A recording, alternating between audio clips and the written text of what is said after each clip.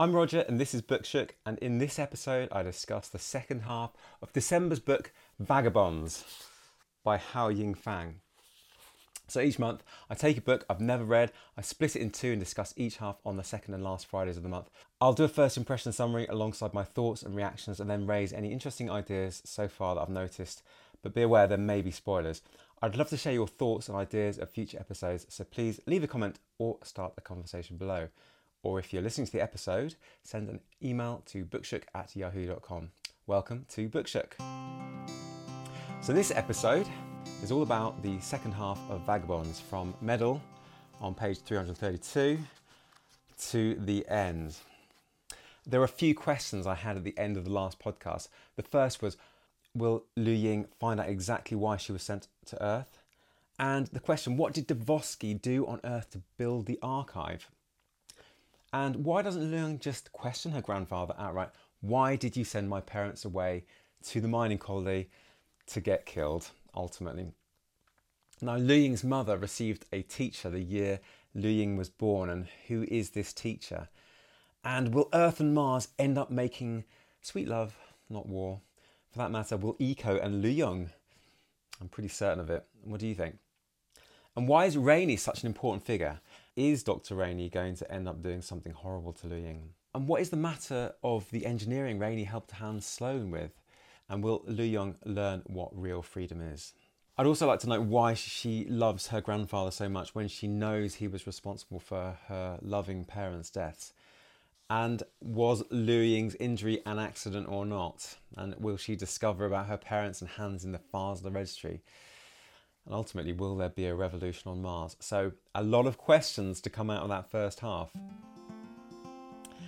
So let's just quickly run through the second half. Liu Ying goes to the registry run by Uncle Lark. She's given access by Rainey, who has all sorts of powers to allow registry access. She wants to get information ultimately about her grandfather, Hans, and whether he sentenced her parents to death and exactly why. She learns Hans's mother died in an air crash on Mars due to a legal dispute that delayed the rescue operation. And Hans's father, Richard, killed the president of the rescue company. In short, Hans's mother died due to crass and overt capitalism that was rampant on early Mars. He goes on to form a rebellion against this capitalist society that creates the current Mars government. Now, Liu Ying learns that Rainey was punished for a design fault in a mining vehicle which had an accident. Dun dun dun. Does this mean Rainey is responsible for Liu Ying's parents' death? They were killed in a mining accident. Could it be the same accident? Or were mining accidents very common on Mars? Let's see. Now, Liu Ying starts rehearsals of a play with her rebellious friends, which will be part of the peaceful rebellion. So it's going to be a rebellion play, rather like the play in Shakespeare's Hamlet. It will show up the guilt of the top leaders. She learns that the Mercury group was actually a hostage group to ensure the, quote, peaceful delivery of cargo. The idea of studying on Earth was simply a cover. And she also learns that her grandfather wanted her to go to, quote, reassure the other parents so they wouldn't see the risks. So there was a reason. Question answered. Tick. They were hostages.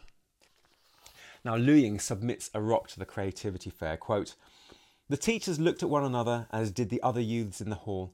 Among the colourful, complicated structures, robots and art pieces, the rock was so primitive and clumsy that it seemed an insult. It did not fit. The other projects seemed to inch away from it the way a crowd cleared out the space around a criminal suspect. But ultimately, one of the judges says, quote, it's a reminder to us all not to be limited to only high technology in our creativity. Let the rebellion begin, Liu Ying. Reminds me of Marcel Duchamp's found art a little bit. I don't know whether you were reminded of that. Now, we also have a few more moments of ekphrasis. Now, that's that description of a work of art, as Liu Ying describes her favourite work of art, a globe within a globe. Quote, it was a large, thin-shelled, hollow glass globe in which was suspended a slightly smaller glass globe and another one inside that until it was impossible to see the smallest innermost globes. The inner surface of each shell was carved with different features: land, houses, slides, factories. And in the outermost layer, if one looked closely, it was possible to see tiny humans in the middle of all kinds of activities, their feet firmly planted against the glass, their heads pointing to the centre of the concentric globes. The whole sphere had been hung high up so that the layers of different worlds shone through the almost invisible glass, a multi-layer projection that was eye-catching. Liu Ying had no idea how it had been made. She spent a long time gazing up at the crystalline spheres, gazing through the infinite recursion of concentric shells, gazing at the different scaled but self-similar worlds, gazing at the outermost layer as though seeing the upturned dome of heaven from outside, until she felt she had also been turned upside down, inside out, tossed into the depths of the infinite cosmos. That's almost the opposite of Rainey's word blocks. Do you remember those word blocks? Those curved glass shapes instead of rigid straight line blocks and images instead of words? Now you could argue that it's also the anti-Babel Tower, a structure based on an internal nesting, rather maternal in feel and painted with images, not words, unlike the, quote, reaching for the stars and, quote, goal-oriented, achievement-based thrusting upward towards, with its associations with masculinity and patriarchy. Or am I taking that too far? What do you think? Maybe. In a nod to Liu Ying's minimalist artwork idea, Soren and Myra, who are friends of Liu Ying, tried to create an aeroplane from scratch, quote, starting with air, in order to visit the site of Liu Ying's great-grandfather's crash. Now I'm thinking they're keen to get back to first principles here. That feeling is that science upon science, or technology built upon technology, has rendered the original form lost. They don't want to strip things back, but to start again from first principles in order to assert the humanity of objects and tools. Does that make sense? What do you think? Anyway, continuing that idea, they go to an insect farm in order to get ideas on how to develop this simpler style of aircraft. Now, after the great-grandfather rebellion, the, quote, central archive was set up to allow ideas and inventions to be shared freely with no cost to anyone. Then we have this scene where Liu Ying dances, and as she does, she lights upon a key design requirement that they're struggling with, which is how to control the wings of the stripped-down aircraft that they're building. Quote, to control the wings, perhaps they didn't need the brain, only the instincts of the body. They put on their play, which exposes the difficulties of capitalism and intellectual property. The main protagonist in the play is ultimately saved by the net that protects him as he falls to earth. It transpires that he was always enmeshed in this net. And I'm reminded here of Blake's Mind-Forged Manacles, if you've ever read Blake poetry. These shackles ultimately saved him, but then there is a big fight between two factions, black and white, on either side of him. Pro-capitalist and anti-capitalist, I assume. Both sides toss the protagonist onto scales, weighing up the pros and cons of capitalism, communism, and the scales balance out and the two leaders of each side, quote, slap each other on the shoulders and exchange two huge bags of gold. So ultimately, no side is a winner, just those in authority or control. Then the play fizzles out and we go to the aircraft where Liu Ying's friends are taking it for a flight. Now, Uncle Juan, who is the archon of flight systems, notices something uncanny about the ship though. He calls Hans, who decides to watch them. Dun dun dun. Is Hans going to stop their reckless, rebellious scheme to investigate the crash site? Let's see. Now, the party atmosphere on the decrepit mining ship is a little like the hedonistic life on Earth, and they drink and discuss revolution. Have a listen. Quote, let's break things, shatter what has ossified. That's Shania. And Runge says, quote, we must force everyone to admit the selfish, utilitarian basis for what they do, to pull off the cover of hypocrisy and discard the lies. And then Liu Ying says, are you suggesting that we return to the system on Earth where everything is based on money? And Shania answers with, at a minimum, we must make the selfishness transparent. It's unbearable to live with dishonesty and self-deception. They want to get, ultimately, rid of this atelier system and create a system of housing that is fairer and freer. They eventually get to the site of the crash and they see evidence of an early community of people in the way the caves have been sculpted. And I'm thinking maybe this is wishful thinking, but is it possible that her parents are still alive and they're living in a secret community outside Mars City? I'm very influenced here by Dune, Frank Herbert.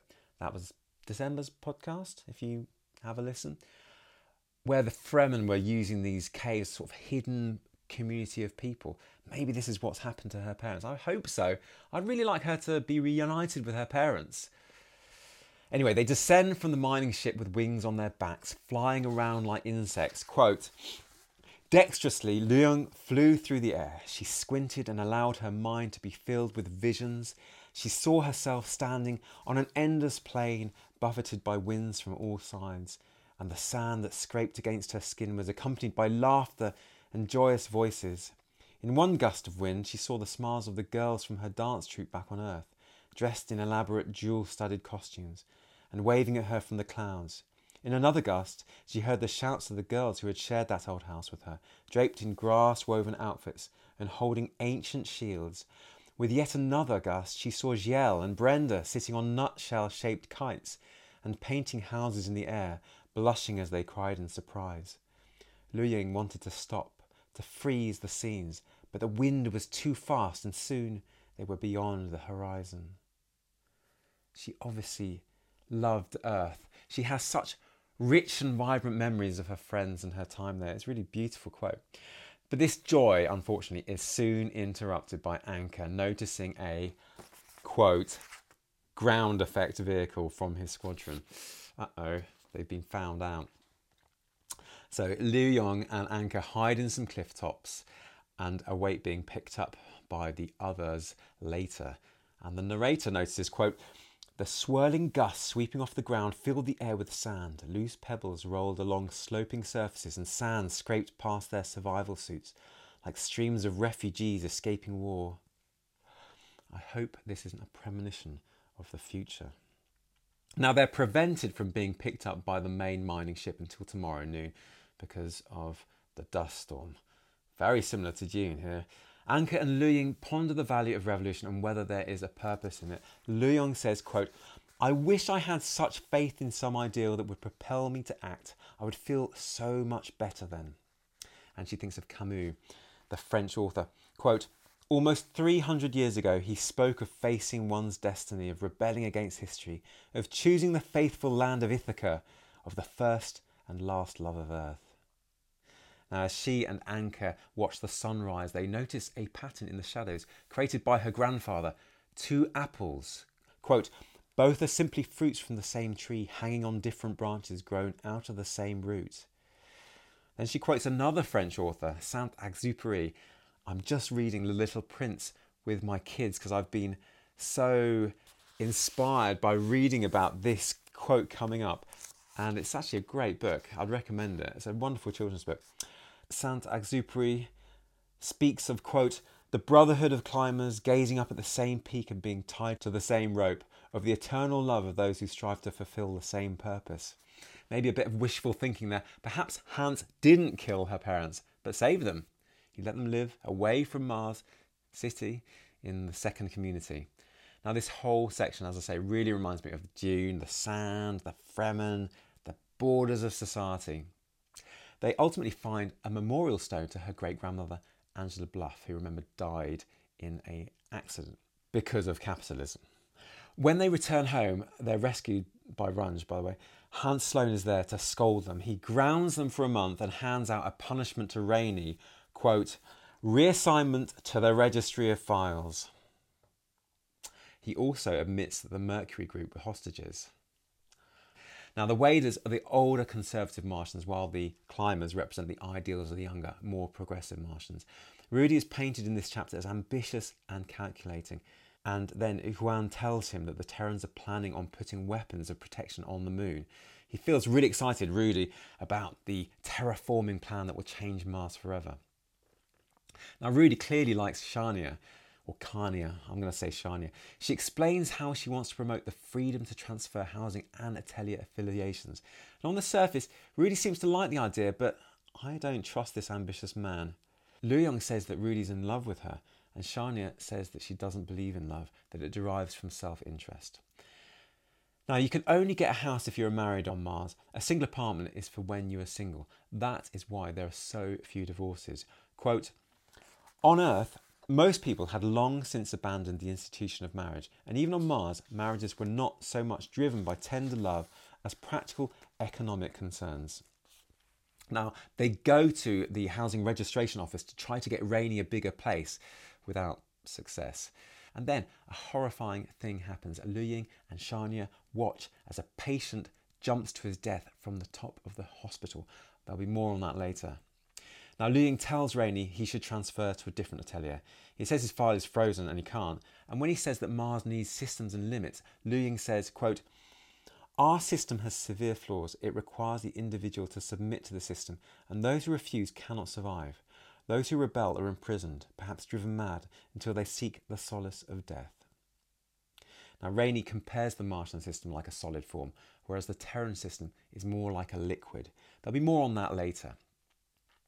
The founders of Mars initially wanted it to be a free government, but because resources were so limited, it became structured and bureaucratic.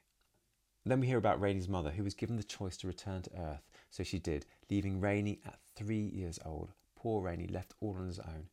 He's persuaded to be revolutionary and he goes to Janet at the Tarkovsky Film Institute.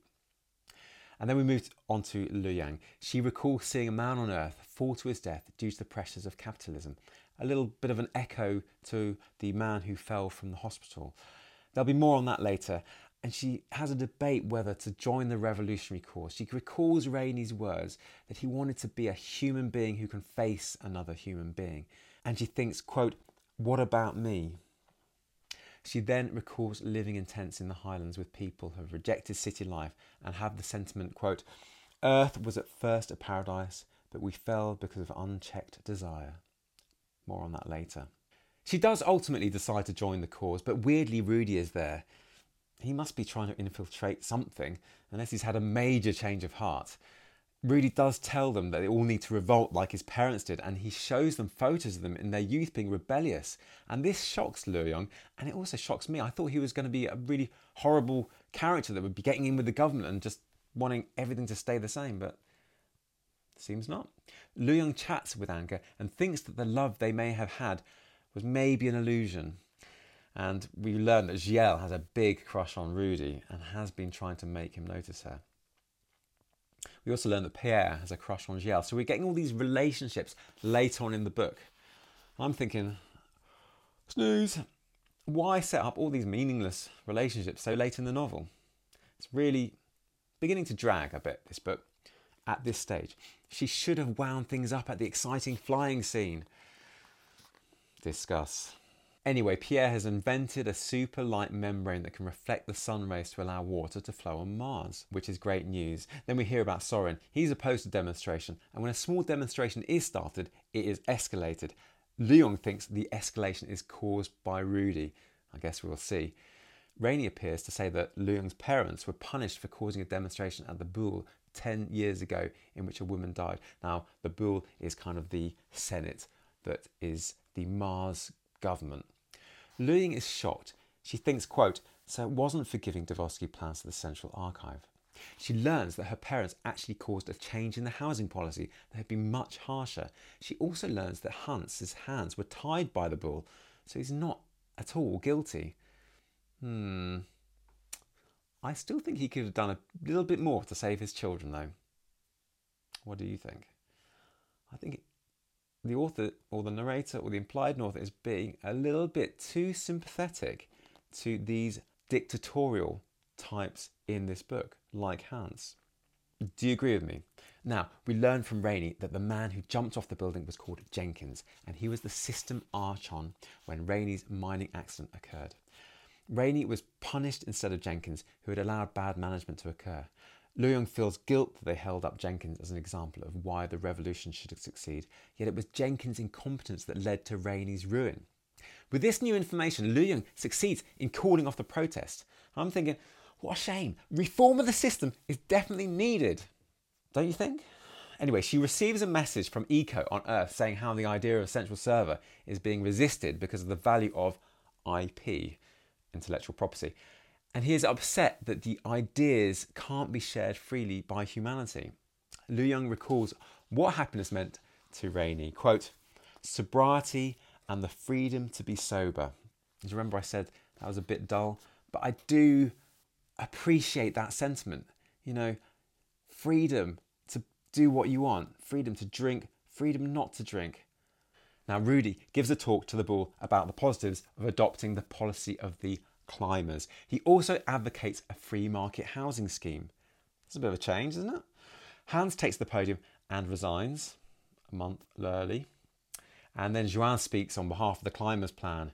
And then Hans speaks again on behalf of the waders' plan. He criticises Joanne's plan that would seek war with Earth because of the materials required for the climbers' plan. He says, quote, "I will not allow war. As long as I'm consul, I won't ever let you go to war." And then Joanne reminds him that he's already resigned. Dun, dun, dun. What melodrama.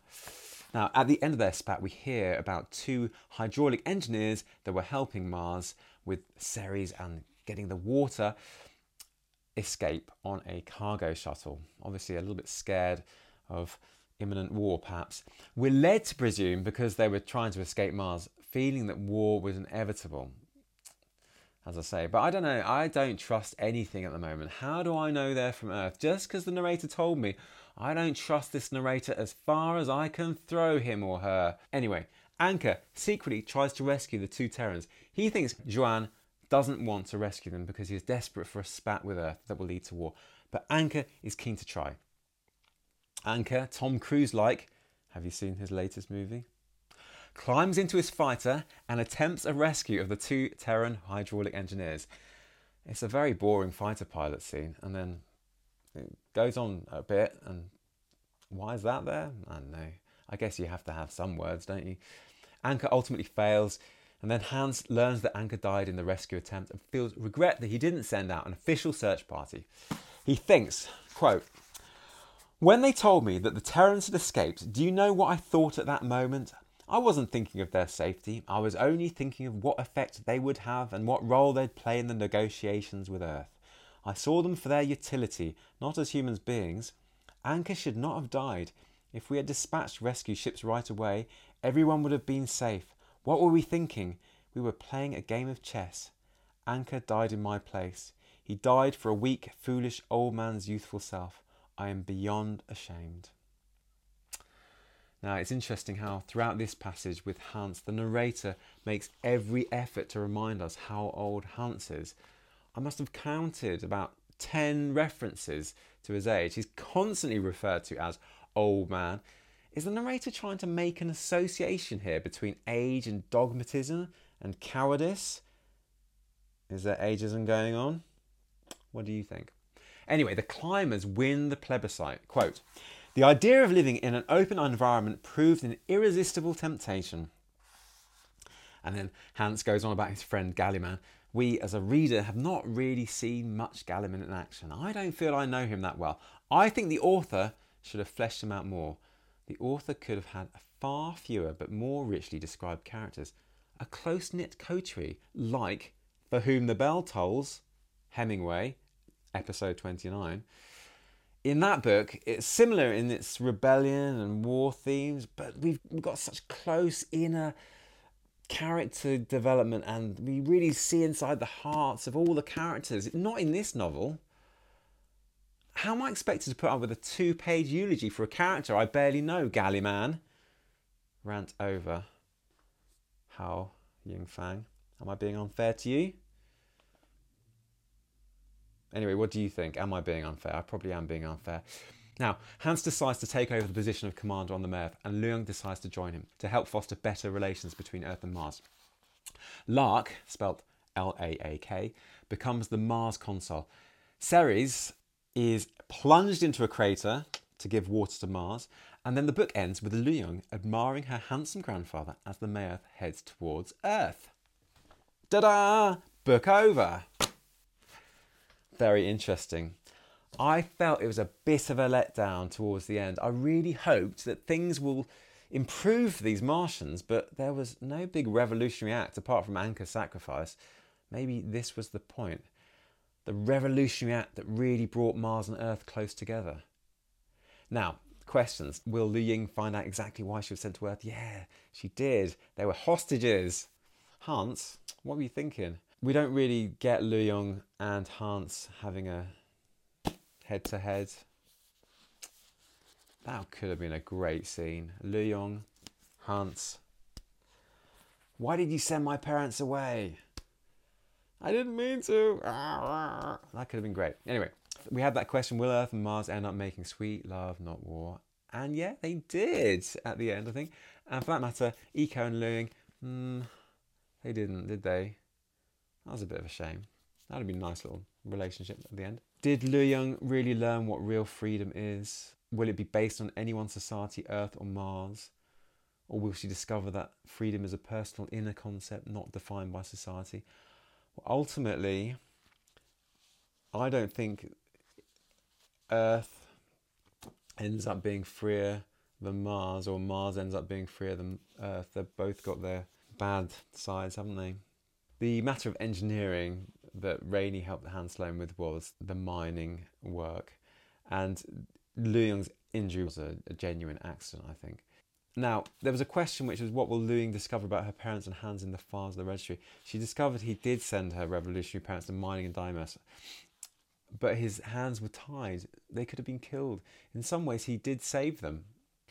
And then we have that big question, will there be a revolution on Mars? Quote, boycotting the creativity fair and stopping all the competitions. There was a revolution, but it was Anker's actions that were revolutionary.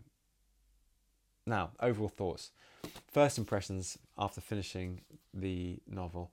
I think that the most valuable thing that I've learnt from reading this book is the difficulty in setting up a government in a hostile, desolate, dangerous place like Mars.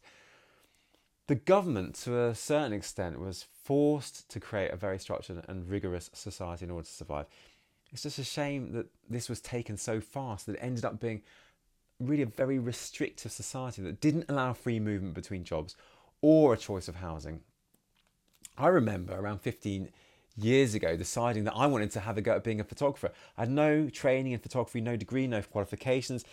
In fact, in many other countries around the world, I wouldn't be able to work as a professional photographer. But I did take a few courses, read loads of books, became an apprentice to another photographer. And within a few years, I was taking professional photography jobs. I felt really privileged that I live in a country where I was able to do that. I do feel free in the society I live in. But I'm very aware, just as Eco is, that the type of system that I'm living in is something that's to be fought for every day. Messages on my phone are telling me I should buy this or achieve this, or I should be happier, or I should be sadder about certain situations in the world. And I know that democracy is a very, very fragile system. And just as Rainey feels that true freedom is the choice to be sober, I feel that I am, in a way, in a very privileged position because I can choose most of the activities that I want to take part in. That constraint that Lu Ying feels must be so oppressive. The idea that she has to sign up for a particular atelier, she has to choose what she wants to be, and that's pretty much it. That's her role for life. That must be a very difficult thing to live with.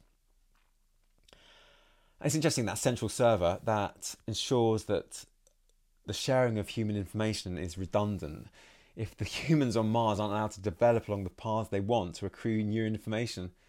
And it means that that central server that ensures that humans can share information is pretty much redundant, because if the humans on Mars aren't allowed to develop and grow as people along the paths they want to take, how are they going to accrue new information to put onto this central server? So that's where I think a free working environment is brilliant, because you can just, all these new ideas can be added to the server.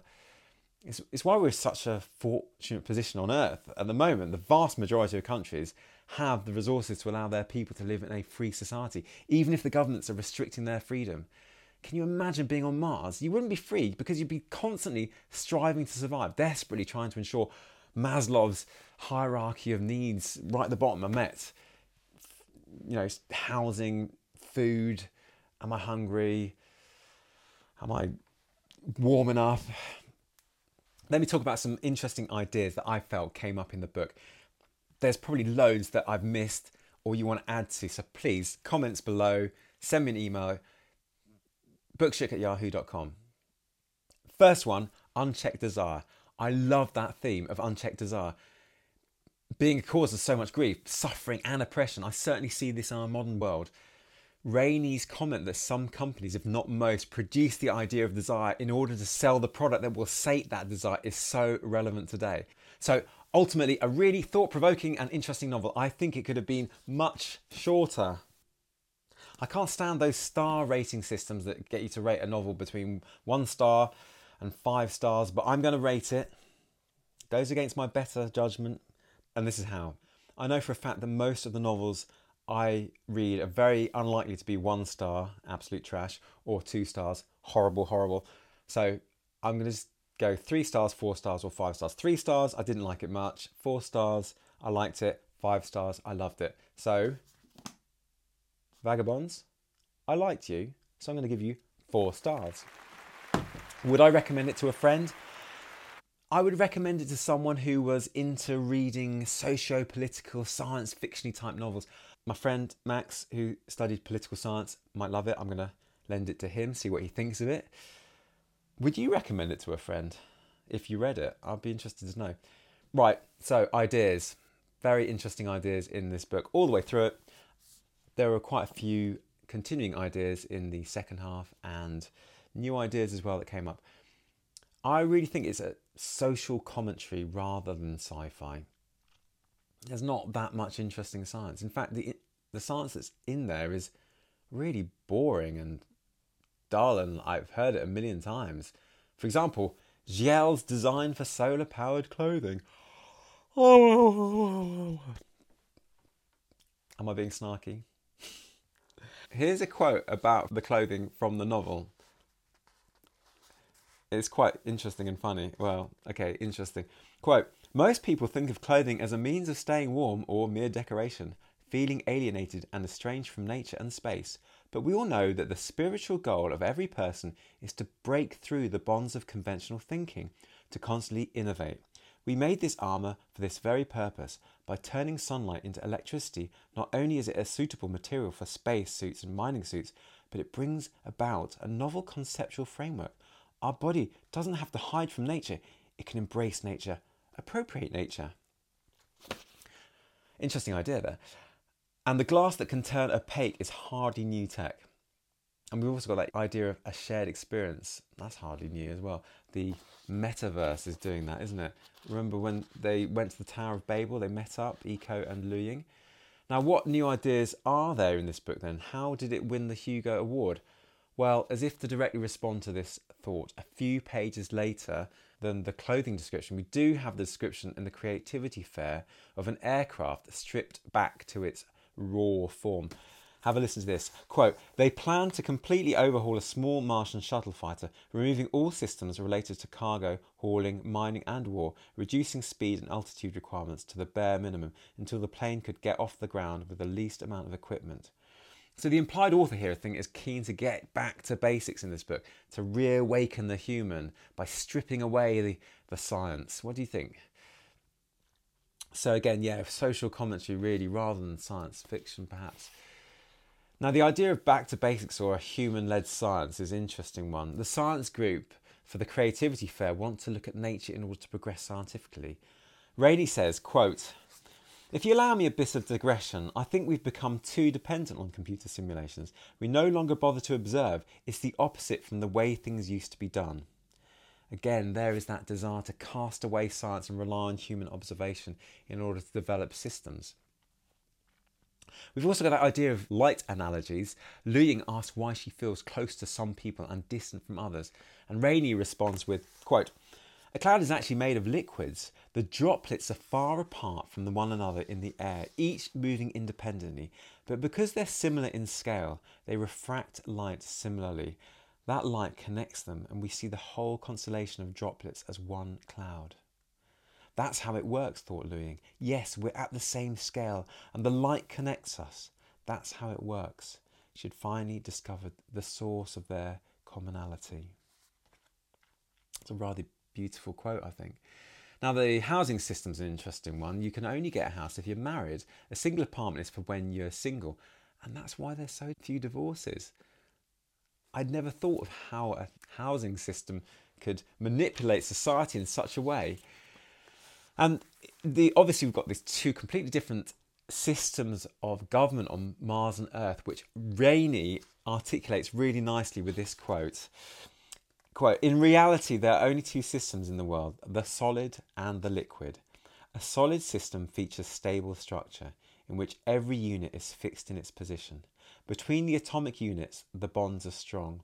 A liquid system, on the other hand, features freedom of movement, and the units are relatively independent. Between them, there is no fixed bond and little strength." Lu Yong pondered this. "Are you saying that there is no way to have freedom and attachment both?" And Rainey responds with, "There are many values that are mutually exclusive." The narrator says, Rainey understood that Mars was the very embodiment of the crystal. The city was as stable as a crystal lattice. Every family had a house, and every house with its yard was similar in size. Houses were arranged in neat chains like periodic necklaces. Martians rarely moved. Children grew up in the houses of their parents until they got married, when they registered for their own houses elsewhere. A whole life was spent in two houses, and people were as rooted as plants. The neighbourhood was the most important social structure, a child's whole world.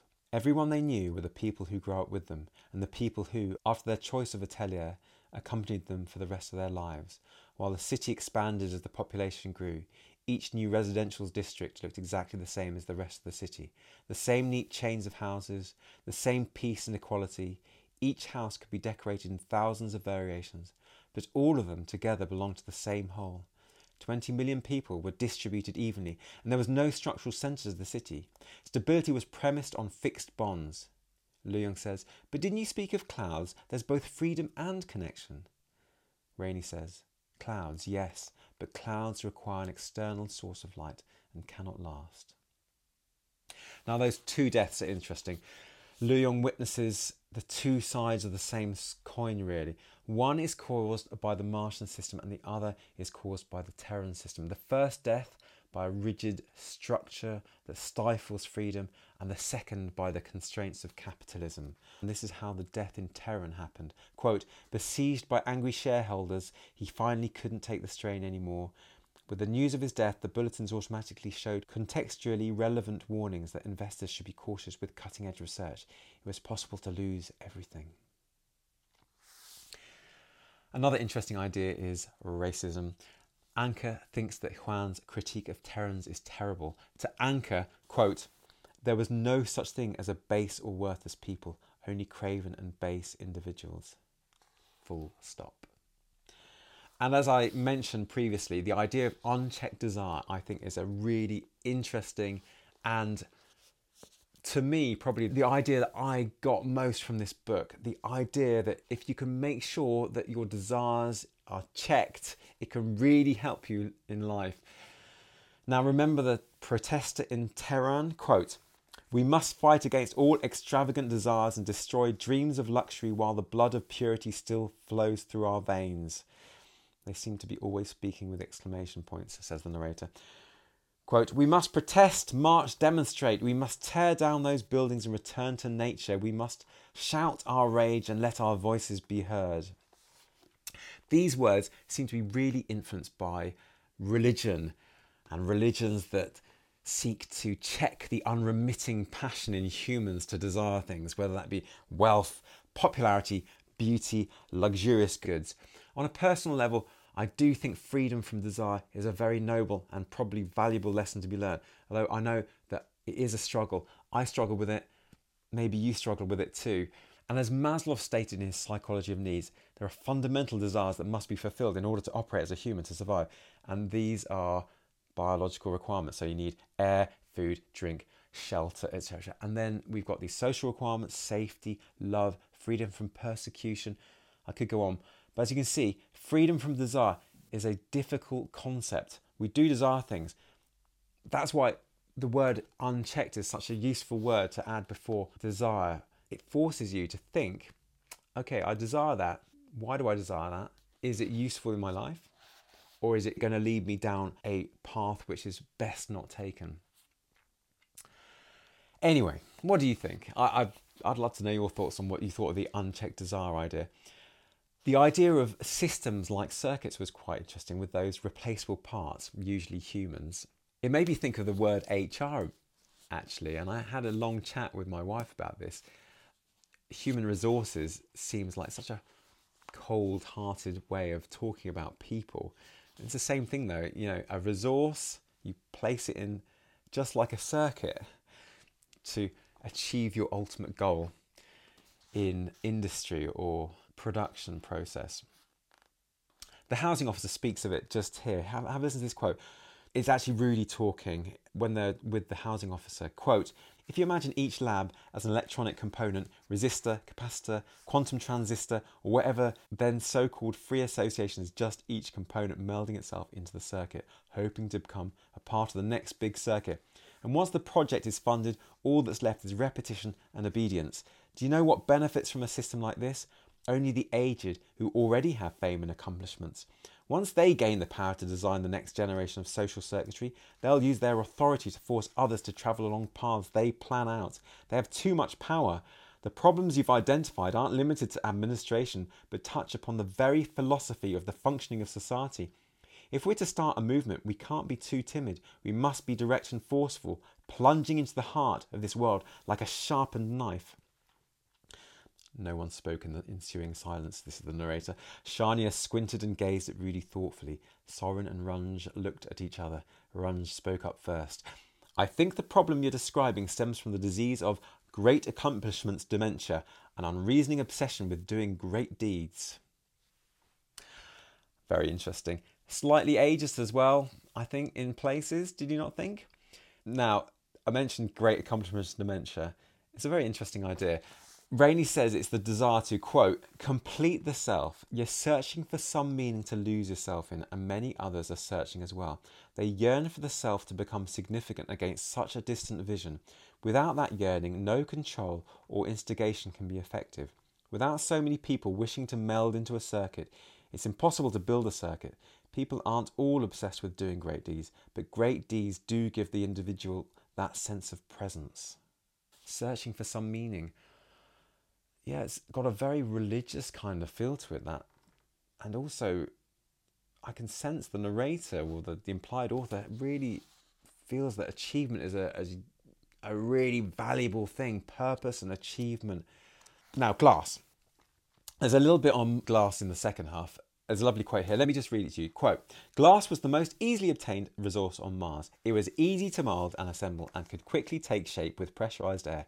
Destroyed glass structures were relatively easy to rebuild. Gallman's houses were not mere buildings but entire miniature enclosed ecosystems. The houses produced energy, regenerated air, circulated water, cultivated living organisms and broke down waste. It was like an acrobat carefully keeping many spinning plates in balance. In the heat of war, the Martians burrowed into the ground, and on the ruins of the old, they quickly blew up new homes like crystal bubbles. I love that idea of reflected knowledge, and this Tower of Babel, glass-like structure that reflects and synthesises all knowledge. That, to me, was such an interesting idea in the first half. Why wasn't it developed in the second half further? Second half dominated by conflict and disparity. I would have loved to have seen a more beautiful collaboration between the languages, the sciences, the arts, and Mars and Terrans in the second half, not just right at the end. It would have been interesting to see a bit more of the Terran world as well, I think. Anyway, another idea that was prevalent throughout this was revolution. It's interesting that Anchor, although ambivalent, I guess, about public demonstration, ends up being the most revolutionary character in the novel by saving those two Terrans and sacrificing himself. Is that a comment by the author on the futility of public demonstration to articulate revolution?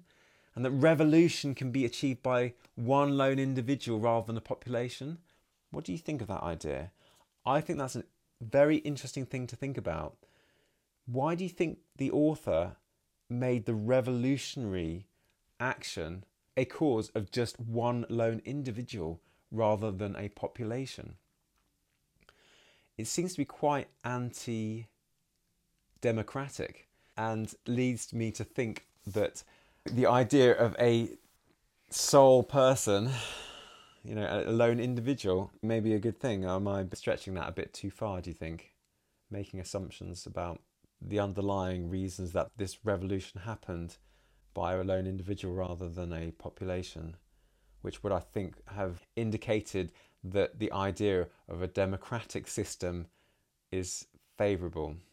If the revolution in this novel had worked with a whole group of people, would have that been anti-communist in any way, do you think?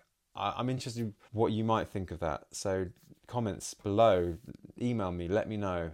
Those are just a few ideas. There must be a billion others. And if you're thinking, why didn't you mention this, Roger? Isn't this far more interesting and far more useful to talk about in your podcast or your YouTube video? Please let me know. And we can have a conversation. Anyway, I'd love to hear your ideas. Perhaps we can share them at the next episode. So please write and let me know your thoughts. Hao Yingfang. I don't know anything about her. There's not a huge amount about her on the web. So I had to go to Wikipedia, and there wasn't a huge amount on Wikipedia. But what there was quite interesting. So Hao Yingfang was born in Tianhuan, I think that's how you pronounce it, on July the 27th, 1984. So that makes her 38. After high school, she studied, then worked at Tsinghua University in the area of physics. After noticing the economic inequality of China, she studied economics in Tsinghua University, obtained a doctoral degree in 2013, and worked as a researcher at China Development Research Foundation since then. In 2002, as a high school student, she won the first prize at the 4th National High School New Concept Writing Competition. In 2016, she won the Hugo Award for Best Novelette for her work Folding Beijing. She became the first Chinese woman to win a Hugo Award. What a great achievement. And Vagabonds was shortlisted for the 2021 Arthur C. Clarke Award as well. She is married and has a daughter. Hao Yingfang, thank you very much for such an entertaining book. I really enjoyed reading it. So this brings me to the next book. Why have I chosen it? And what do I know of the author? Well, Pedro Paramo by Juan Rulfo. 139 pages. If you're reading alongside, I'm going to be reading up to page 72. Now, why did I choose it? I chose it because I've heard that it's a classic of Mexican literature and that it's scary. And I do like a horror. I don't know anything else about the book. I know nothing of Juan Rulfo, apart from the fact that he was born in 1917. He lived in Mexico City and published the book when he was 38. I'm going to read the opening and give you my thoughts. I've never read it before. I came to Comala because I had been told that my father, a man named Pedro Paramo, lived there. It was my mother who told me, and I promised her that after she died I would go to see him. I squeezed her hands as a sign I would do it. She was near death, and I would have promised her anything. Don't fail to go to see him, she had insisted. Some call him one thing, some another. I'm sure he will want to know you. At the time, all I could do was tell her I would do what she asked, and from promising so often I kept repeating the promise even after I had pulled my hands free of her death grip. That's quite a shocking opening, isn't it? And he doesn't know his father. Never met him before, probably. I came to Cumberland because I'd been told that my father lived there. So he's never met his father before. Don't fail to go to see him, she had insisted. Anyway, I'm going to carry on. This is quite mind-blowing so far. So many things. Why haven't you seen your father? Anyway, still, earlier she had said to me, don't ask him for anything, just what's ours. What he should have given me but never did. Make him pay, son, for all those years he put us out of his mind. I will, mother. What should the father have given him? I want to find out. I never meant to keep my promise, but before I knew it, my head began to swim with dreams and my imagination took flight. Little by little, I began to build a world around a hope centred on the man called Pedro Paramo, the man who had been my mother's husband. Not my father. That was why I had come to Comala. Mother's husband, not my father. Oh my word, what a book. That was just the first paragraph. There's so much there's so many interesting things in that. Look, I can't wait to read it. I hope you can read it alongside me. It's quite a short one. Hardly any pages.